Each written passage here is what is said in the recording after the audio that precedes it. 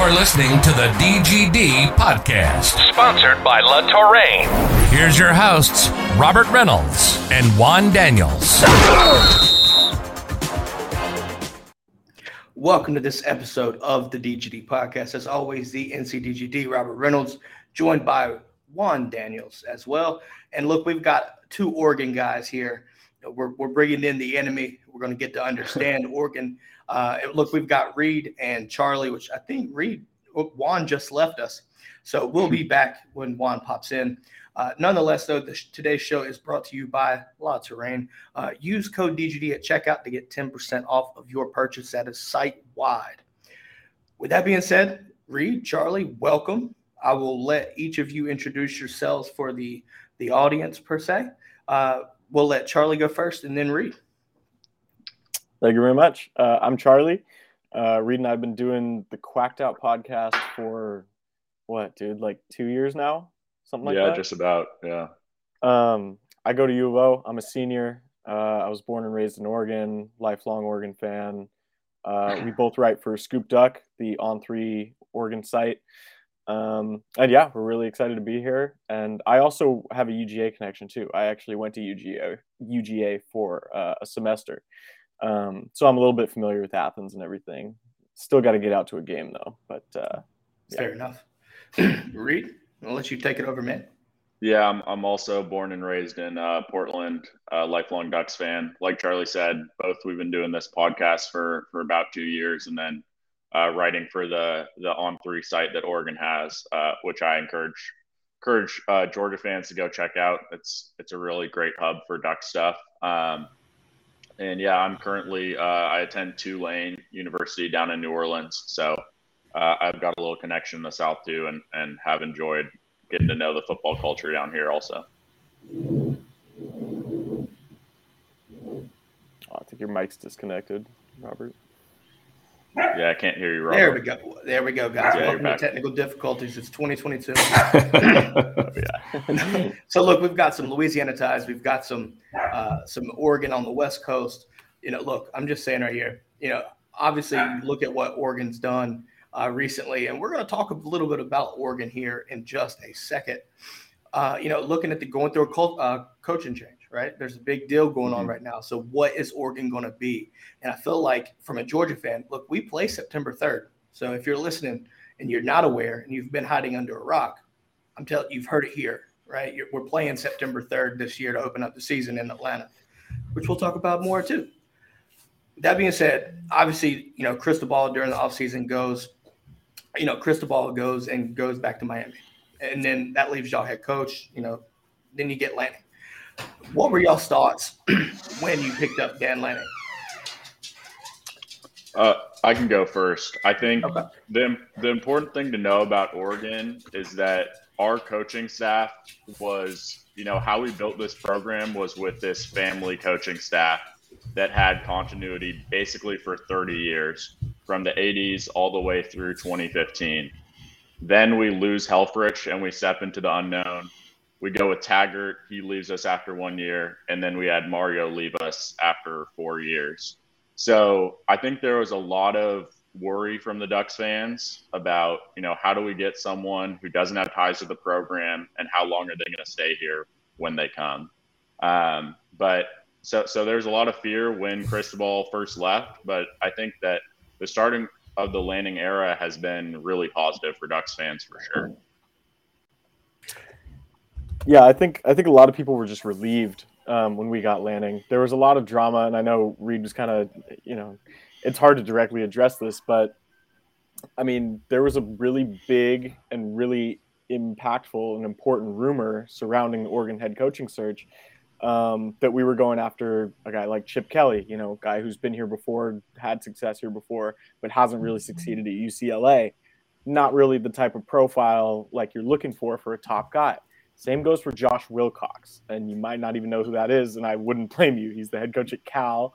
Has been there for quite a while now. Great defensive mind, great coach, but again, hasn't had success at Cal. How is he going to cut it at a big program like Oregon? The rumors are that Wilcox turned down the Oregon job. So a lot of Oregon fans we have trouble kind of dealing with those two things. So at the end of the day, I mean, to get a guy like Lanning, who's obviously one of the best coordinators in the country and was leading one of the best defenses of all time, I mean, I was hyped for it. Again, just kind of having somebody be our head coach was enough for me at this point. And the fact that we got somebody I could actually be confident in was another step in the right direction. So the Cal head coach reportedly turned the Oregon job down? Yeah, that's the report. What in the blue hell made that decision? I'm sorry. Like, my thing is, if I'm the Cal head coach, unless I legitimately just love Cal, Oregon's a way better step up for me. Like, just based off of, you look at production, you look at recruiting, right? I know Cal is in California, and California seems to be a hot spot. But let's be honest, no elite recruit outside of what Deshaun back. This ain't the Marshawn Lynch. This ain't the Deshaun Jackson days. Nobody wants to go to Cal that's an elite talent. So Oregon, you're automatically going to get that, name recognition, brand recognition. Everybody knows Phil Knight and Nike, like that, just no brainer. So the fact that I just heard that is just mind-boggling to me. It really is very odd. Yeah, I mean, there's been some theories, like we've thrown out a theory that like maybe Oregon just lowballed him because there was this other issue, I guess you would say, where a bunch of former Oregon players, Reed was talking about this continuity they had on the staff for a long time. These former Oregon players get together, about 13, 14 of them. They draft this letter to the athletic department and the AD.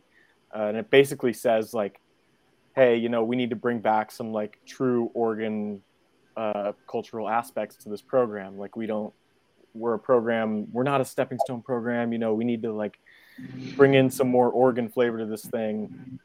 And indirectly or not, a lot of those people were calling for Wilcox to get the head coach. He is an Oregon alum. He played at Oregon on a Rose Bowl team. Very important in terms of the history of the program. But overall, still people are like, really? Is this really the guy we want taking over this recruiting behemoth that Mario's just built? So yeah, it was a really odd time, and we still really don't know exactly how this all played out. Yeah, I would just quickly plug. I did an interview with Joey Harrington, who was the Oregon quarterback in 2001. He was a Heisman finalist. That's episode 67 on our Quacked Out podcast feed. If Georgia fans want to know about kind of the identity of the Oregon program and what makes this program unique, I would really highly recommend that podcast.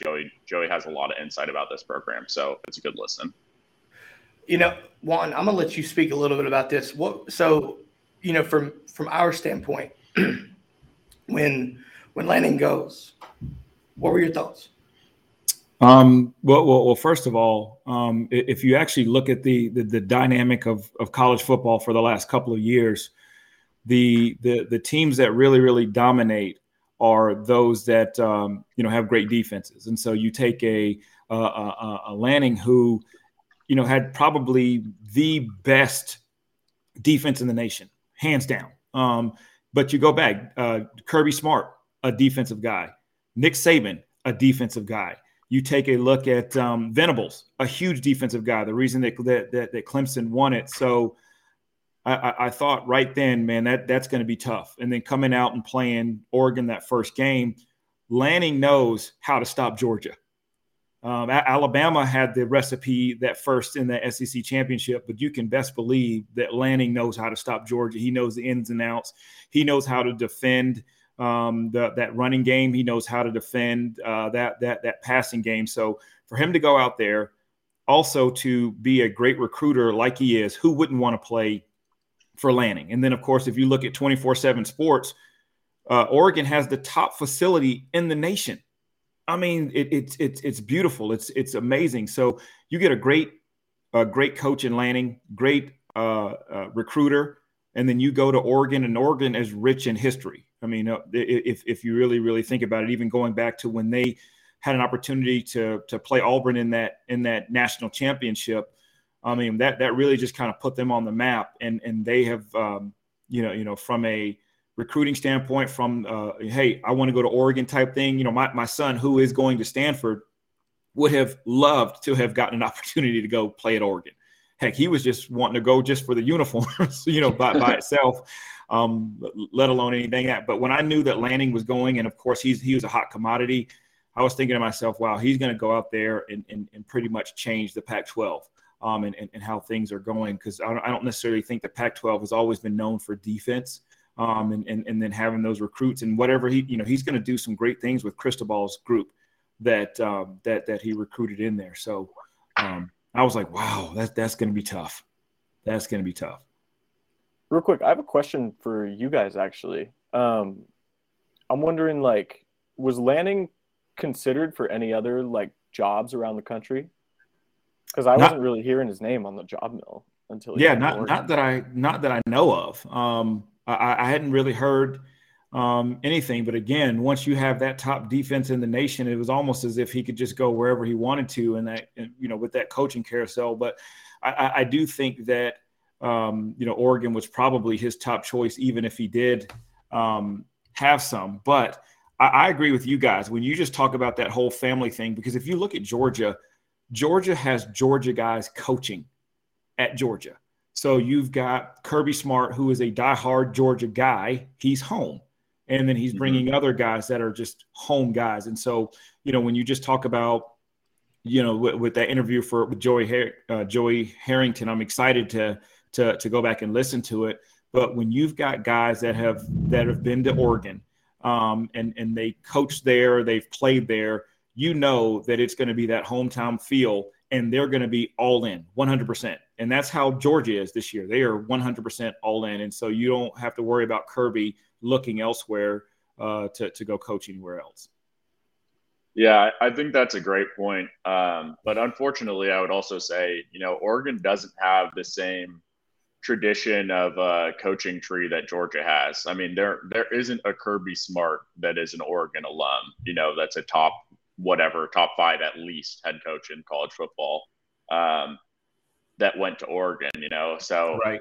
Yeah, it's a tough push and pull because you want people who understand the program, who are motivated to work hard for it. But at the same time, you can't compromise and get a lower tier head coach if you want to compete nationally. So that was a push and pull during the whole coaching cycle for Ducks fans. And I think we're all really happy that it ended up with Lanning, even though behind the scenes and the offer to the Cal coach, we were a little worried about. Ultimately, how it shook out, we were really excited with. I will say this with, when Lanning left, right? I think Georgia fans knew it was coming. And last year, we thought that it would be, his time. Nothing really materialized. And, I think the only one that I'm aware of was Kansas job, right? Nobody wants the Kansas job. Like you have to be a brave soul to take the Kansas job. Except for the Fighting Manginos, right? Oh my! Look! I'll tell you what. Beating Texas, guys, that right there is going to bring some recruits in. I'm just saying. But nonetheless, look. So obviously, I can't blame him for not taking the Kansas job when you're at a premier university and you're the defensive coordinator on one of the best defenses arguably in the country. So at the time, we're like, all right, awesome, another year. Let's run it back. Win our national title.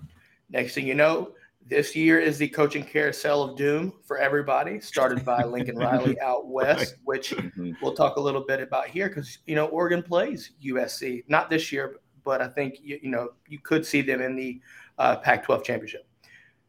So obviously that coaching carousel starts, and then Cristobal, in my opinion, look, the way Miami handled the Cristobal situation was shady as shit. Like, I'm just being honest. But nonetheless, what happens. I mean, it is what it is, So, Cristobal goes home, and then, obviously, when y'all pick up Landon, I'm happy for him. I really am. Kind of looking at the same situation as Kirby, really, if you think about it.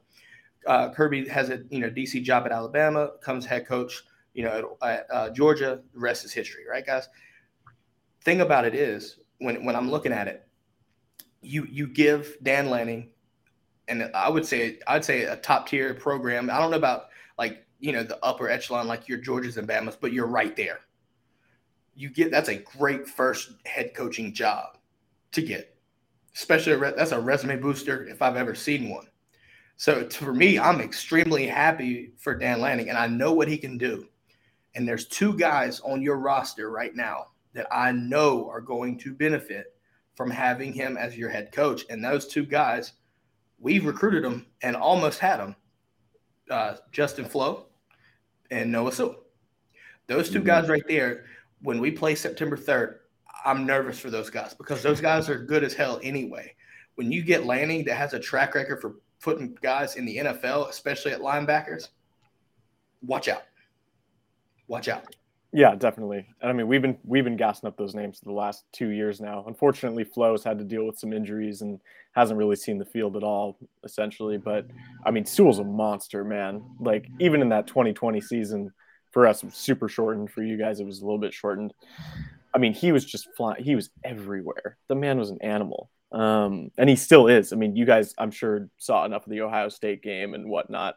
Whatever other Oregon stuff you can catch throughout the year before it's past your bedtime. I understand how it gets. We're some old folks, so bedtime. Yeah. Look, we were struggling when we won the national championship. Juan knows the story. I took a nap before that. I took a nap that day. So. Look, I went into work the next day and I drank 6 cups of coffee. I was that tired, but I was wired from the win. I'm not gonna lie. But look, and to me, I like watching Oregon football when I'm able to see them. The thing about being on the East Coast is the time zone difference, right? Your prime time is our bedtime. So a lot of Georgia fans and a lot of folks don't really watch Pac-12 football because of this is a time zone. Now there's sometimes when it's a Saturday and I'm sitting up till 1 o'clock watching football, fine. But at the same time, this is why I love having guys on, because we're starting to understand what Oregon is about because we don't get to watch them that much. So, and when you do, when you do watch those Pac-12 after dark games, it's hard to keep track of what's going on a lot of the time. It's these games are notorious for just being, and this conference is notorious for being just as chaotic as possible. The only way I'll put it is like Bo Nix is built for this. That's why I'm not that worried. But yeah. No.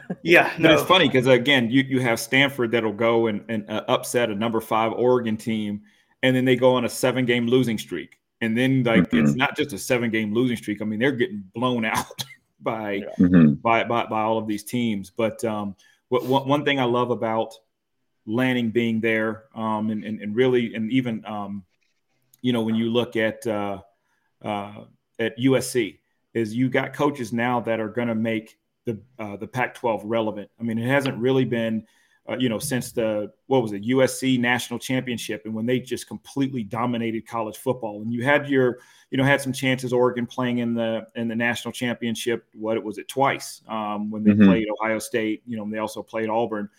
But now, you're going to have that steady, competition to make the Pac-12 big time again. Because the Pac-12 has been down. And I know Robert said something, in regards to it being a stepping stone, but I don't look at it as a stepping stone. I think Lanning is going to be there for a while, and he has an intention on making Oregon great. And then once he gets to that point, and then it's, if they become a machine, look out. Because, he's going to continue to get those defensive guys in there. And then, of course, who's y'all's offensive coordinator? I don't know. Kenny Dillingham, who they know from they worked under Norvell at Memphis. And Dillingham's basically Norvell's right-hand man. He brought Dillingham over to Florida State when he got that job. But Lanning has that connection with him way back. And so he was the guy that he wanted to run the offense. Okay. Is it a high-powered? Was he a high-powered offensive guy? Built on explosive plays, yeah. It's not like every down going crazy, but it's mainly based on creating explosive plays and mismatches. And he also coached Nix during Nix's freshman season at Auburn. Yeah, so there's the connection there. And you're right. Nix is a wild card. I really do believe that if Nix played against Alabama, Auburn wins that game. I really do. You unfortunately had a TJ Finley he's basically a statue. And he was he hurt can throw too the ball that down game, the field, but he's bad. not running anywhere. I mean, he's just not. But yeah, so you know, Bo Nix is he's a competitor. He's got fire. You just never know what you're going to get. The crazy thing about it too, like, you know, looking at Nix, and Nix hasn't had the best track record with Georgia. But when you take him out of the SEC, and honestly, I think, you know, the offensive line at Auburn, which looked that dumpster fire of a program, put him in Oregon. I think you're going to see a better protection. He's not going to have to do the stupid, crazy type plays, you know, just to stay alive, right? Yeah. So it's going to be interesting. But, you know, you also, you know, it's going to be interesting to see like your quarterback, you know, because right now I think with spring camp looming, right, we just don't know. It could be assumed that he has an upper hand, but we just don't know. You know, obviously Robbie Ashford leaving kind of stings a little bit. That was a name that I was looking at Georgia, but I think we just had Gunner in our hands and just or Brockett at that point. So, but now Robbie's a good quarterback, and him leaving kind of stings. But I think you replace that with Bo, and it's just like, okay, Bo has his ups and his downs, just like about anybody. But, you know, how will he fit in Dillingham's system, right? I think that's the question. You know, and honestly, you know, looking at the offense, right? Because we know Lanning's going to have his hands on the defense. I'm not worried about the defense in regards to what it's going to look like. I'm more worried about the offense because I just don't know, you know, because I know with running backs, you got Jordan James, which obviously recruiting y'all flipped from Georgia on signing day, which is a really good running back. And luckily Georgia was able to replace him. Nonetheless, though, you know, I know what Jordan's about, and he's going to be really good in the Pac-12. Has the potential to be. So it's going to be interesting to see. I think my main concern is what the offense is going to look like when we play September 3rd, right? Because obviously everybody's staying healthy, things like this, that's going to play a part. But, you know, all things staying equal currently, right, it's going to be quite interesting to see. I think Bo Nix would have a better shot at staying upright and making better plays if he's not running for his life like he was at Auburn. Juan, you know Auburn, to hell with him. Patrick asked real quick, he's like, Oregon guys, what do you think Nix's biggest benefit will be for you guys? Well, I would say, I mean, we just went through a season with Anthony Brown at quarterback, and there was a lot of debate and just a lot of Oregon fans were upset with his level of play, I think. And so Bo Nix raises the floor of the quarterback room immediately. I don't think it's his job 100%. You look at what Dillingham did at Florida State.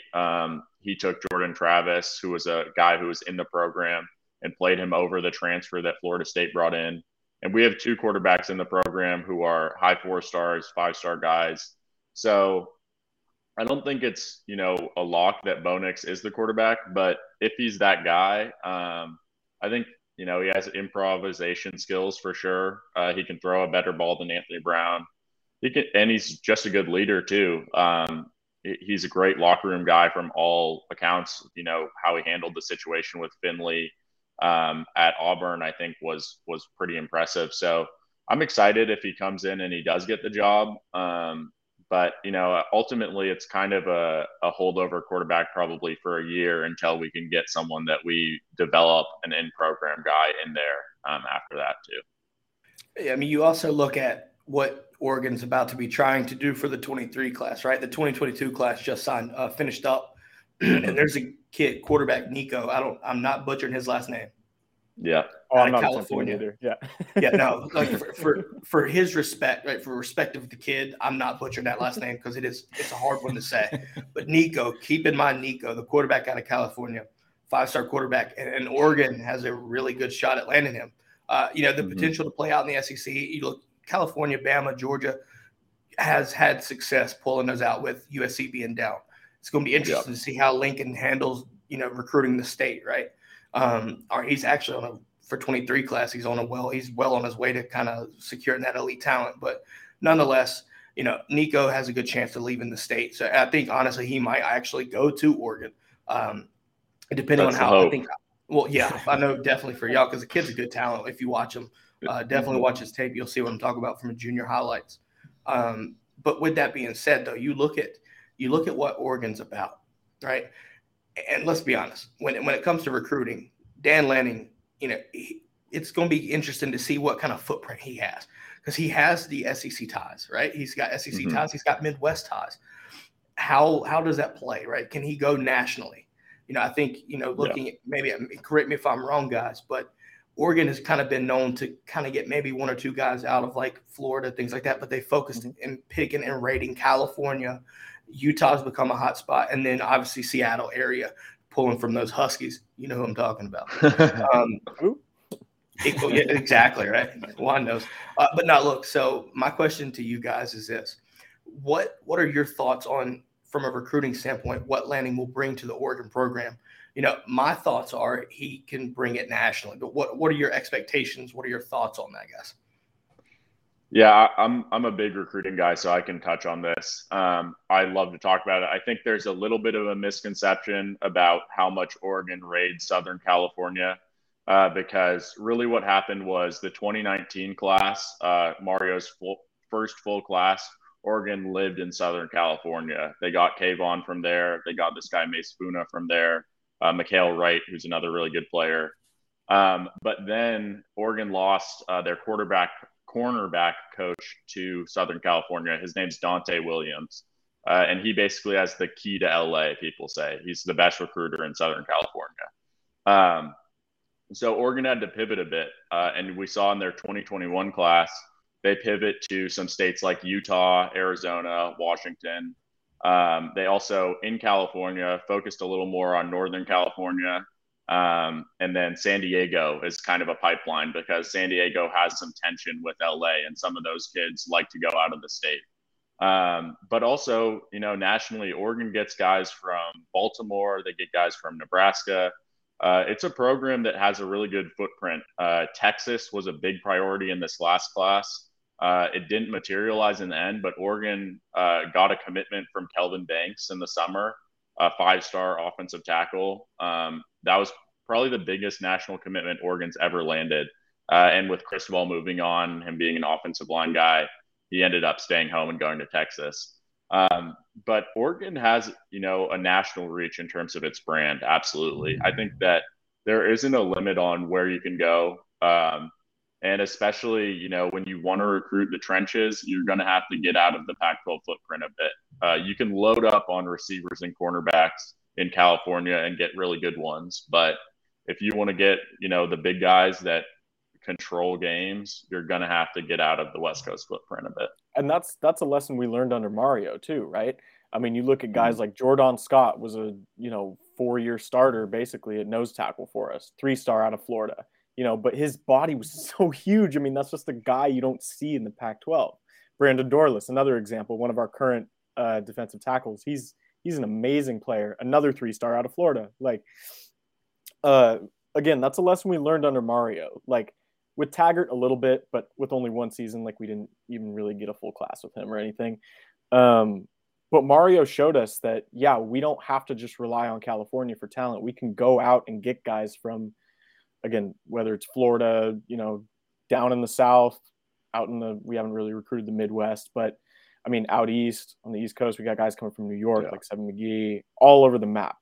But I will say one thing on the California comment, I mean, when you talk about guys leaving in state, that holds a lot more weight down south when there's, strict regionality is a much bigger issue, states are more, there's more states that care about football down in the South. Oregon's essentially California. A lot of people even call Oregon UC Eugene, University of California, Eugene, because there's a lot of Californians here just in the student body. And I mean, in general, a lot of Californians move here. So it's not as big a deal, I would say, for even say a guy from, I don't know, North Carolina coming down to Florida or vice versa. Right. It's definitely not even that big of a jump from California to Oregon for a lot of these guys. Interesting to know, because I think, Juan, you know how this goes, especially in states like Georgia, Florida, Louisiana, staying home is massive, right? So it's interesting to see how you kind of look at the South. I don't even know if you want to consider it the East Coast, because like up north, you kind of see guys from like Pennsylvania going to Michigan or Ohio, things like that, right? But definitely in the South, You froze a little bit again, but I think I understand what you're saying. yeah, the guys, like, it's just wild how that works. Look, so, obviously Patrick says, so if Lanning wins a chip with the Ducks, do we get to say built by Georgia like the Low Tide is doing with Kirby? That's more for one. Right, yeah. But you know what's funny, though, is well, it's not funny, but Lanning has basically opened up recruiting nationwide for Oregon. And so now Lanning has experienced the Southern recruits. He's, like you said, he's got ties in the Midwest. Now he's going to go and start recruiting the Californians and then the Washingtons. But, you know, what kid would not want to go play for a coach that, you know, has just won a national championship? And I don't care how you look at it. The defense won that national championship. No ifs, ands, or buts about it. I mean, there is no ifs, ands, or buts about it. And then, of course, you know, with Jamison Williams going down, I already knew, hey, it's lights out. All Georgia has to do is just score one more time, and that's going to be it. But again, if I'm a kid, especially if I'm a defensive guy, yeah, I want to be a part of something. Everybody's going to want to be that first recruiting class. And so, you know, you look at Saban, when he first started at Alabama, they said since 2007, every single recruit that he's had has won a national championship at some point in time in their years. That's crazy. But think about that first recruiting class that could say, yeah, man, we started that whole thing that took place. Why would you not want to be a part of something like that with a national championship defensive coach? I mean, and you know, he's opened that up. There's going to be guys now that probably did not consider Oregon, not even consider the West Coast, that are now going to be like, man, yeah, I want to go out there and play. And then another thing too for Lanning, he's just going to say, hey, listen, just come out and see the facilities, man. Go and compare. Again, 24/7 says it's the number one. Just come out here and just take a look. You don't have to, you know, you may not even be interested. I can guarantee when they leave, they're going to leave with a different type of perspective when it actually comes to Oregon. And again, to Lanning and his coaching style. Definitely. And that's always been our thing at Oregon, is like having the nicest stuff. We didn't have the rich history, you know, Reed and I can tell you, like, our lifetimes. So we were both born in 2000. Like, that is pretty much almost all of Oregon's success has happened within our lifetimes. And for recruiting purposes, that's great, but, you know, it doesn't exactly fill the trophy cabinet. Right. So we had to find other ways to get guys to come here. Phil Knight obviously is the main reason behind that. And I mean, his money is pretty much taken us to where we are now. But that was always our thing, man. We had to lean on facilities. We had to lean on the uniforms and the flashy offense. And, well, I guess the offense just kind of helped. But the success really is all in the past, like, 20 years. So I want to ask y'all one question, obviously, before we'll wrap things up, and then we'll stick around for a Q&A if you'd like, guys. My question to you, September 3rd in Atlanta, big game, right? You know, you look at Patrick said earlier, teacher versus student, really. You know, so what are your expectations with that game? You don't have to give me a score prediction, just kind of like, you know, what are your expectations for what you want to see Oregon do come September 3rd? You want to start, Charlie? Yeah, sure. I don't want to get killed. I have a very similar attitude to this game as I did with the Ohio State game last year. And yeah, sure, we ended up winning that. But I mean, we were anywhere from like 14 to 17 point underdogs is when that game finally did kick off. I have a hard time. And again, same with the Ohio State game. Oregon's biggest issues were in the secondary. We all know where Ohio State's talent lied in that team. I was scared for my life for that game. If I'm being realistic, like right now, I don't really see a path to Oregon like winning this. I can't see a realistic path to me saying like Oregon will win because of this. You know, it's just going to have to be like some facet of the team is going to have to step up and outperform my expectations. In Columbus, it was the secondary. and quarterback play, to be honest. And really the offensive line, really every position group. Now I'm talking about it. But, Yeah, we needed everyone. I mean, it's going to be all hands on deck. Too. Yeah, especially traveling to the shoe. Yeah. Yeah, that was a big deal. Overlooked part of it. That was a 9 a.m. game for those guys. I mean, yeah, sure, it was noon for everybody else, but I mean, for talk about body clocks, stuff like that. Like they were travel across the country and you got to wake up and play a high level football game at 9 a.m. I could barely get up in time for the game to watch it on TV. If you've got kids, you're up. Well, yeah. But yeah, so Rita, I'm interested to see what you think too, because I haven't really even started digging into position battles and stuff like that. But just in general, I mean, you go up against a team with the caliber of talent Georgia has across the board. Like, sure, I know you got a lot of guys leaving, but it's it's a lot easier to replace that talent when you're recruiting at a Saban-like level every season. Yeah, I think there's definitely a lot of comparisons to the Ohio State game because we went through the same process for the whole offseason, wondering how we could compete there. And yeah, I mean, it's a little different. I think I was especially scared versus Ohio State because of their offense. They're a team that if you don't show up, they're going to beat you by, 50 probably. And I think Georgia having, a little bit more conservative style with Kirby. I think that even if we get dominated, hopefully it still stays within, 20 or 30 points. But I also think, Oregon has a chance here.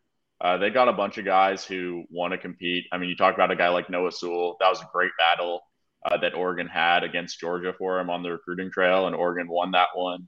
Same with Dante Manning as a cornerback. Who y'all might remember recruiting well. So in terms of the styles, I mean, Georgia just won a national title, right? So it's a pretty tough game for us, but I think you hope that Oregon can kind of air it out. I think if Georgia does have a weakness on their team, or at least last year on their defense, the secondary at times was the place. And so we got some young receivers who are talented coming in. You kind of hope that you can follow that game plan. But, I mean, ultimately, it's going to be a test in the trenches, really. I think you're going to see early on, can Oregon get a push or not? And if Georgia's consistently knocking us back a yard or two on the line of scrimmage, it's going to be a long day, right? And I'm glad you brought that up, Reed, real quick. Sorry. That's a lesson we learned from Ohio State game. I mean, coming up under Chip Kelly, like, yeah, sure, Oregon had some insanely good teams, but we couldn't really compete in the trenches with SEC teams. Got blown out by LSU in 2011. And then that Auburn game, the game before, Nick Fairley kind of took us to lunch. Nick Fairley took a lot of people to lunch. Yeah. But especially Pac-12 offensive linemen. Again, though, that's something we got better at under Cristobal is we were able – I mean, you look back at the tape of that game in Columbus, and I know we keep referencing it, but it's just too perfect of a metaphor against this Georgia game.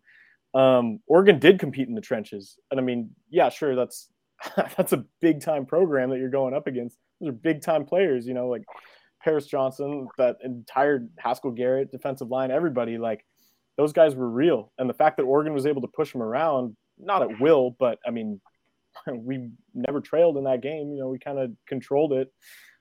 That showed us a lot, and it showed the rest of the country that, like, hey, it is possible for a Pac-12 program to get these bodies and to get these guys ready for this type of game in the trenches. Juan, I want to hear what you have to say. What you think Georgia has to do to win this game? Obviously, like I said, we'll stick with we'll let the brigade deal with the score predictions. But what are your expectations for Georgia to come in riding off that natty? Well, first and foremost, this is kind of similarly eerie to our first podcast last year when we were talking about Clemson. What I don't love is giving Lanning all these months to prepare. And that was my issue with Venables. Venables had so much time, even though I think athletically we were much better than Clemson. It was a struggle. And of course, it was just a defensive, but that was all Venables. All Venables, he had all that time. And so now you've got Lanning that's got all of this time. It's not like they have a tough game before, and then they're going to play us next time. I mean, it is going to be, I think it's going to be the same type of situation next year. Venables he's not going to get blown out. He's going to have a defensive plan ready. It's just going to be a matter of those guys executing. I think that what Georgia will have to do is just keep pounding and then give themselves an opportunity to win it in the fourth quarter, or like Tripp said, just kind of win the turnover battle and just give us some great field position. But, Lanning scares me, just like Venables. And sure enough, it was a 10-3 game. I mean, it was awful. Offensively, it was terrible. Offensively, it was terrible. So, and I would expect the same thing. I would expect the same thing this year. Is offensively, we're not going to be able to do all the things that we want to do. We're just going to have to just come up with some plays and make some plays versus Lanning. Lanning, in my opinion, Lanning being under Kirby for so long, he knows the offense. He knows that. Look, they went up against him every single day. It's going to be a chess match. We thought Clemson and Clemson game. We thought the Bama game was going to be a chess match. Oregon game is going to be just the same. I think the question is, can Oregon stop Georgia's blueprint? Because I think that Georgia's going to try to do the same thing that we did last year. Can Oregon stop it? Do they have the depth is the key there. I know they've got bodies. I know they've got talent. But do they have the depth to ride the storm? Because Georgia can go, they wear you down, and by the fourth quarter when you're gassed, Georgia's still fresh. That's the key. And can Lanning get these guys ready? Do they have the depth, the talent, and the depth to stop Georgia? Because in the fourth quarter, we saw this with Clemson. We saw this with Bama in the national title game from start to finish. In the fourth quarter, the offensive line just mauled people. Even some of the best defensive lines in the country pushed them, asserted their dominance, broke their will, and won the game. Can Oregon stop that? I think that's the key. And there's really, in my opinion, no other shot here better than Dan Lanning, because he just has that much knowledge of Kirby Smart's offense. Not saying that, and look, Venables isn't a damn good defensive coordinator. And Juan is exactly right. You give him that much time. We saw the problems. We saw our offense struggle. A lot of people thought this game was going to be high scoring. Me included. I thought it was going to be at least some scoring. Didn't realize a pick six was going to be the game winner. So when you have both offenses in that game completely shut down, that's the kind of chess match it is. Whether it's Bo Nix, whether it's whoever, and whether it's Stetson, whether it's Carson, Brock, whoever. You got to limit the turnovers, and you got to ride the wave, because it's coming, right? I expect Sewell and I expect Flo to have a good game. I just do. You said it in the trenches. Yeah. Well, yeah. Look at it this way: the trenches is going to matter, but I think the depth for Georgia. Can we just pound it? Can we do that again? I think ultimately you do see that. But it's not going to – I don't think it's going to be a traditional, just an ass whipping, I think it'll be a lot closer. I think it'll maybe 10 points, just way too early. Mm-hmm. But I still think that's the key is, does Oregon have the depth? Do they? I think that's the main question. Yeah, on that point, I think it was pretty interesting to me that, this was a class for Oregon in recruiting that was really tight in scholarship numbers. We were pushing up against that 85 limit already. And still Lanning prioritized getting 2 transfer defensive linemen into Oregon to add depth. And now I think, you look at this group, it's about 6 deep with guys that we feel really comfortable playing on the D line, on the interior there, and a few more obviously on the edge. But that was a big thing. We picked up a full-time starter from Washington, and then we picked up a guy who our defensive line coach had worked with at Nebraska before. So it definitely seemed like he recognized that that battle on the defensive line and having depth there was going to be important against Georgia. Absolutely. Look, I think it's going to be a good game in Atlanta. I expect Georgia to probably at 80-20. Look, Atlanta is Athens Part 2. Basically, we know this. Right. But also, I know Oregon travels well. There's some Oregon fans in the Atlanta area too. It's Metro Atlanta, right? We know this. With that being said, though, guys, look, thanks for coming on. Thanks for talking. Oregon, getting us dog fans acclimated to what Oregon is about. If you're not super familiar with it, and then kind of getting a feel for, how life with Lannon is, at least from the expectations and so far what y'all have seen. So like I said, thanks for coming on and giving us that insight. With that being said, Reed, I'll let you go first. And Charlie, hey, where can people find you if they want to take a look at your podcast and your work? Yeah, so you can go to scoopduck.com is the On3 site for Oregon. I do a lot of recruiting stuff there. Charlie does some more team stuff with football and basketball. And then my Twitter is MF_Reed. Our podcast Twitter is @DucksPod, or you can search Quacked Out Podcast on Apple, Spotify, all the normal ones. Those are the main places you can check us out. And Charlie, you go ahead too. Yeah, I mean, same thing. I'm trying to think of bases that weren't covered. I don't know. But yeah, it's pleasure being on with you guys. It's the same thing. Yeah. No, but hey, look, guys, like I said, thanks again. Feel free to stick around. We got a Q&A coming up. This will end the audio podcast portion. With that, though, guys, have a great weekend and go Dogs. Thanks for listening to the DGD Podcast. Make sure to subscribe wherever you get your podcasts and to the DGD Podcast YouTube channel, where you can watch live Mondays and Fridays at noon Eastern. And don't forget to follow us on Twitter at the DGD Podcast. And check out the website at www.dgdpodcast.com.